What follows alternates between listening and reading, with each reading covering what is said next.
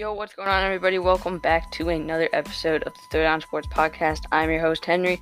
This is a podcast where we keep you up to date in sports, and we go over all the relevant questions that you want to know the answers to. So in today's episode, we're going to get started with our big headlines. We're going to move on to a brand new segment. Actually, it's not new because I did it a few episodes ago, but we're bringing it back. It's called Winners and Losers. So it's basically just how it sounds. So from last week, NFL Week 5, and we go over like the winners and the losers. You'll find out after we go over big headlines. And then we're going to go into talking about Week 6, some big questions that we're going to go over there, answer the relevant questions that you want to know. So we're going to get started with our big headlines. So starting off our big headlines is some massive news. Just announced earlier this morning, about 6 hours ago, the Atlanta Falcons shut down their facility on Thursday morning after a member of their organization tested positive for COVID-19. This is huge. They just shut everything down. There's a lot of unanswered questions that come with this, and I wish I could give you guys answers, but I can't because we don't know what's going to happen with this. We don't know what's going to happen with the Carolina Panthers because they played the Falcons last week.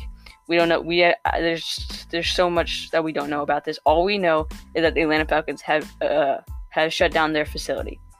So that's huge news there. And then getting into our other big headline is Le'Veon Bell is now a free agent. That is huge news right there. 2 days after being released from the New York Jets, he plans to sign with either the Chiefs, Dolphins, or Bills. So this would be awesome. I personally would love to see him go back to the Steelers, where Bell spent the first 5 years of his career. I'd love to see that. So the 28-year-old running back is in the second year of his 4-year, $52 million contract. Any team who claims Le'Veon Bell on waivers will be on the hook for his remaining salary. So far, Le'Veon Bell earned just over $28 million of his contract. So that means pretty much there's still a lot of money left for him to get. And Bell career earnings after making just over $16 million with his time with the Steelers, one of the league's most productive running backs in 2014 and 2017. Le'Veon Bell rushed for over 863 yards and 3 touchdowns while averaging just 3.6 yards per carry in less than 2 years with the Jets.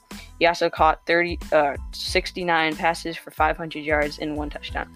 So as you can see from those numbers right there, not great with the Jets. But when he was with the Steelers, he was dominant, top running back of the league. I would love to see him go back to the Steelers, but it looks like right now he's targeting either the Chiefs or the Dolphins. I'm thinking he's going to go to the Chiefs because he obviously wants to be on a winning team now. I would not see him as a Dolphin because he wants to be on a winning team, you can tell. Anyway, those are our big headlines for today, and now we're going to move on to our winners and losers of Week 5. Yay! Okay, time for winners and losers of Week 5, which was last week. So last week's big winner was the Carolina Panthers. The Carolina Panthers so far this season have had a huge success. And this was the team that was limping its way to a 5-11 season last year, which was just horrible. They just were horrible last season. But this season, 3 of the teams' games that have come against 500 teams or better on each week that has looked better than the last week. Just the offense is clicking and the defense, which no one has seen coming. And now that Christian McCaffrey is going to be coming back either this week or the week after, it's going to be good because the Panthers are looking very good this season. Okay, our big loser was the NFC East. It wasn't that long ago that the NFC East was the model of success for the NFL. Year in, year out, you could really see the NFC East sending a legit contender to the playoffs, sometimes even 2. But now the injury of Dak Prescott really underscores how sad this division has come. You can see how sad it is. The Cowboys are leading with a 2-3 record. They're leading the league with the NFC East, the division, with a 3-2 record. And now we'll have the exciting play of Andy Dalton to look forward to. So I'm guessing we'll probably have them as our big loser for coming up weeks. So our other winner was the Cleveland Browns. It's been super, super easy to sleep on the Browns, but their season, with their season opening, whatever that was against the Ravens, set the tone to Cleveland. But now, for the second week in a row, the Browns have pulled up a quality win against a very solid team, just like a quality opponent. Baker Mayfield is playing far from perfect football, but the thing is, he's barely on pace to pass 3,000 yards or 3,000 passing yards this season. But the Browns have on both sides of the ball that they're able to get it done, I feel. Jarvis Landry and Odell Beckham are fast and becoming more dangerous receiving just beasts. Like they're becoming more dangerous after week. And paired up with a solid tight end with Austin Hooper, the offense has so many good weapons. I know they lost Nick Chubb, but what we've seen from Kareem Hunt he's filled in perfectly. And of course, none of this would really be possible without a good defense. And that is coming in play as well. While not a great defense with like yards and points wise, Cleveland has been making the plays that they need to be making. The Browns are the NFL's best plus 16 in turnover margin, which really tells the story here. Next week will be a major test against the Pittsburgh Steelers, but if the Browns win against Pittsburgh Steelers, which I don't think they are, but if they do, they could win this division. I'm not even gonna lie to you. That's a hot take right there. Winner, Ryan Fitzpatrick. There is Fitz magic is what we're calling it now. On that, how was happening on Sunday. The short term, obviously, is getting that win over the 49ers, which was very impressive.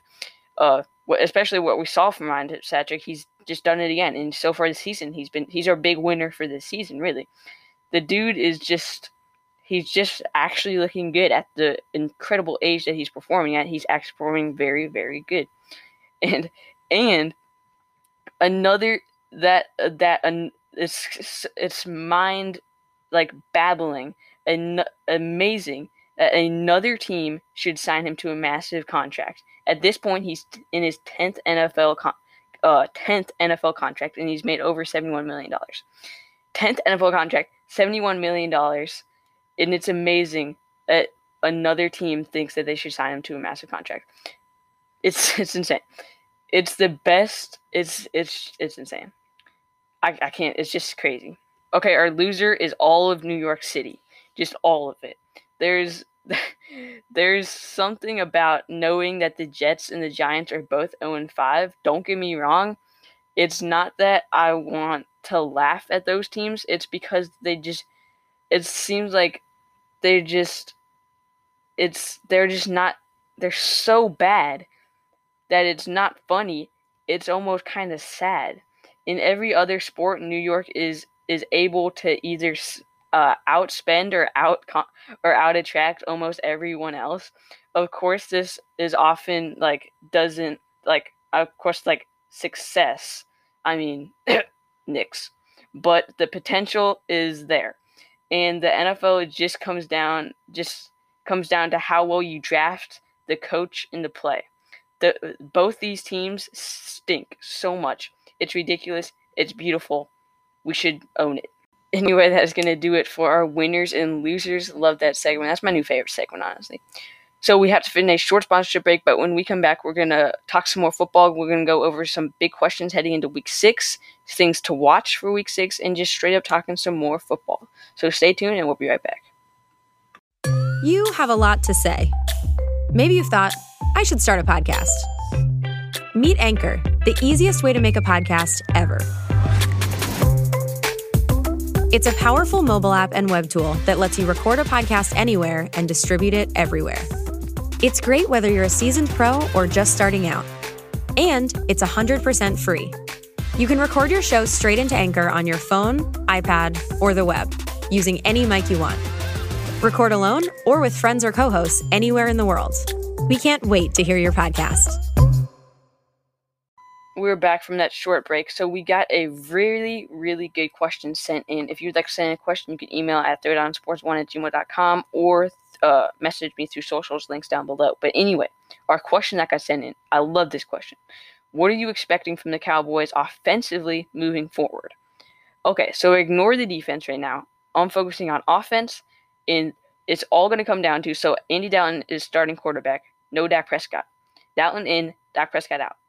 I am so concerned for the Cowboys about this offensive line for Andy Dalton because he's obviously not as good as a runner as Dak Prescott. He's not as mobile. He doesn't have the ability to move out of the pocket as Dak Prescott does. Passing, on the other hand, Dalton really isn't that far off from Dak Prescott. But again, as a mover in and out of the pocket, there's a massive difference. Massive difference. And Dallas needs to understand that it is going to cost them some offensive numbers. They need to see that coming. They need to see that it's going to cost them. Like, it will cost them. Like it will. And I would definitely lower the expectations for all the wide receivers. All of them. If you have one of them in your fantasy league, Michael Gallup, CeeDee Lamb, Amari Cooper, I have CeeDee Lamb on my fantasy team, and I am not going to start him. I'm probably going to either cut him or try to get some trade value. But if you have a Dallas wide receiver on your fantasy team, I don't know. I would not feel good. But if you have Ezekiel Elliott, on the other hand, you're golden. You're looking golden if you have Ezekiel Elliott, because Elliott is Elliott, and they feed him. They will feed him. Like, they fed him even with Dak Prescott. Now that Prescott's out, I'm thinking they're going to go like 60%, 70% of the time. I think they're going to be running the ball. They're going to be running a lot more than they are going to be passing. But the question was, what are your expectations? My expectations are run the ball a lot. Dalton's not going to be passing that much, which means the wide receivers are not going to be catching that much. So the expectation for the Cowboys offense, I really can't say like how they're going to do like wins and losses wise. But after this first game, we're going to see what it's like having Dalton starting quarterback, and we're going to see what that's going to be like. I'm very, very interested to see what's going to happen. Okay, that is going to do it for our question, and we're going to move on to our next segment called Love or Hate. Yay! Okay, our next segment is a brand new segment I think you guys would like. It's called Love or Hate. So basically, in a way, it's like start 'em and sit 'em, but not really. I got like a little twist in it. So basically, I'll go over a quarterback that I love going into week 6, quarterback I hate going into week 6. Same thing with running back, wide receiver. So let's get right into it, starting with quarterback. I love Matthew Stafford for the Detroit Lions going against the Jacksonville Jaguars. And here's why. So, what I don't love is that Matthew Stafford is ranked 21st among quarterbacks this season. That's not great. Do not love that. But in his past 10 games with Kenny Golladay active, which, by the way, he hasn't been active. He's been injured. Matthew Stafford is averaging over 20.7 fantasy points. I definitely love that. I love that they're going against this Jacksonville Jaguars defense that allows the 4th most passing yards amongst quarterbacks. And they allow quarterbacks to complete 75.8% of passes. That's the highest rate in the NFL. 3 of the 4 quarterbacks that have faced this Jacksonville Jaguars defense this year have put up at least 24 fantasy points. Philip Rivers in week 1 was the only one not to do it. But also coming off of a bye week, that helped even more. So with 2 weeks to prepare for this defense, I like Matthew Stafford, and I definitely think that he will have like a top 10 quarterback day for sure in week 6. Okay, that was our love quarterback for going into week 6. And quarterbacks I hate going into week 6 is going to be Baker Mayfield for the Cleveland Browns against the Pittsburgh Steelers. Yes, I was just talking about how good the Browns are doing. And yes, the Browns are 4-0. But the important part is always there is the defense. You got to look at who they're going against. And I've said so many times how good the Steelers defense is. They're playing the best defense in the league. They're playing a super good defense. We don't even have to talk about how good Steelers defense is. We all know how good their defense is. Running the ball well is what they've been doing good, and not asking Baker Mayfield to win games for them. That's what they've been doing. On pace to throw for just over 3,100 yards this season, Baker Mayfield's just the 25th among quarterbacks in passing attempts per game, which is insane. Baker Mayfield has fewer than 16 fantasy points in every game this year. And when pressured this season, Baker Mayfield ranks 28th among qualified quarterbacks in completion percentage and 30th in yards per attempt. So basically, what I'm trying to get at, the Browns are doing very, very good. Browns good. Pittsburgh Steelers defense, really, really good. Baker Mayfield been doing good leading the Browns. Baker Mayfield not going to do good against the Steelers defense. Basically is a simple way to put it. And another way to put it, Cleveland Browns are doing good. Baker Mayfield really hasn't even been doing that good that season, but the Cleveland Browns have been doing good. I don't know if that really makes sense. Baker Mayfield doing bad, Cleveland Browns are doing good. I know that doesn't really make sense. But anyway, we're going to move on to running backs. Running backs I love going into week 6 is going to be Mike Davis for the Carolina Panthers versus the Chicago Browns. It is crazy. You cannot spell Chris McCaffrey without Mike Davis, okay? Mike Davis has done so good filling in for Christian McCaffrey that it's, as a Panthers fan and as a Christian McCaffrey fan, as one of my favorite players in the NFL, he's done just, thank you, Mike Davis. Mike Davis, wow, just what a guy. What a guy. At least 22 fantasy points and a touchdown in each of his past 3 games. He already has 3 different games with at least 8 repetitions or 8 receptions, tied for most among all running backs. While I expect the Bears to shut down Teddy Bridgewater, Teddy Bridgewater's not going to have the best game. But going back to Mike Davis, because this isn't about Teddy Bridgewater, Teddy Bridgewater is still going to be checking down to Mike Davis. 4 of the 5 running backs to get at least 14 touches versus Chicago so far this season have scored at least 14 fantasy points. Playing his former team, I expect Mike Davis to have another great week filling in for Chris McCaffrey. Also, I forgot to mention Chris McCaffrey has been ruled out for week 6, which means he will most likely be coming back for week 7. Running back that I hate for this week is actually going to be 2 running backs, and it is going to be Melvin Gordon and Phillip Lindsay for the Denver Broncos going against the Patriots. The thing is with these guys, it's just like the Buccaneers. Leonard Fournette and Ronald Jones Jr. You never know. One of them might do really, really good, and the other one's going to do really, really bad. They don't have a medium amount of touches, which is what they need to be getting. One guy needs to be getting 8 touches per game, the other guy needs to be getting 9 touches per game. Instead, they either go heavy on one guy and not anything on the other guy. They go 3 touches to Melvin Gordon one week and 12 touches, 14 touches to Phillip Lindsay that same week. Then the next week, Melvin Gordon will get up in the teens, and Phillip Lindsay will get 1 or 2. So you just never know, so I just say bench them both. That's what I said for the Buccaneers. That's what I'm saying for these guys. Just bench them both, really. Okay, pass catchers I love going into week 6 is going to be Calvin Ridley and the Atlanta Falcons for the Atlanta Falcons going against the Vikings. While we aren't sure, I'm not very sure what's gonna happen here, because of course we know that they shut down their facility. We don't really know if they're even gonna play, but tied for second most end zone targets, Calvin Ridley has a good shot at let's just say that they're gonna play for now. Let's say that the Atlanta Falcons are playing against the Vikings, even though they're most likely probably not gonna play. But Calvin Ridley's getting so many targets in the red zone that it's insane, and that's bringing in so many fantasy points. Of the 4 wide receivers to get at least 7 targets versus Minnesota this season, 3 of them have scored 22 fantasy points, at least. And Calvin Ridley is averaging 9.8 targets per game, so it's crazy. We'll see what happens there. Again, Atlanta Falcons probably aren't even going to play. If they do, definitely start Calvin Ridley in your fantasy week, or in your fantasy team this week. Okay. A pass catcher that I hate going into week 6 is going to be DJ Moore for the Carolina Panthers versus the Chicago Bears. Christian McCaffrey and DJ Moore were the fantasy must-starts on the Panthers entering the season. Now McCaffrey is injured, and Moore is the 3rd receiving option on the team. I know, how crazy is that? It's insane. Just in the past 3 games, Moore has just a 15% target share compared to Robbie Anderson at 30% and Mike Davis at 25%.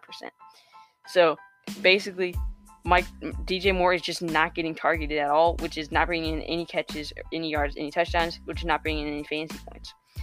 Even if he gets more targets on Sunday, it's going to be hard to do much with them against this Bears defense that has just given up 1 wide receiver touchdown all year and has allowed 56.3 catch rate to opposing wide receivers, best in the NFL defensively.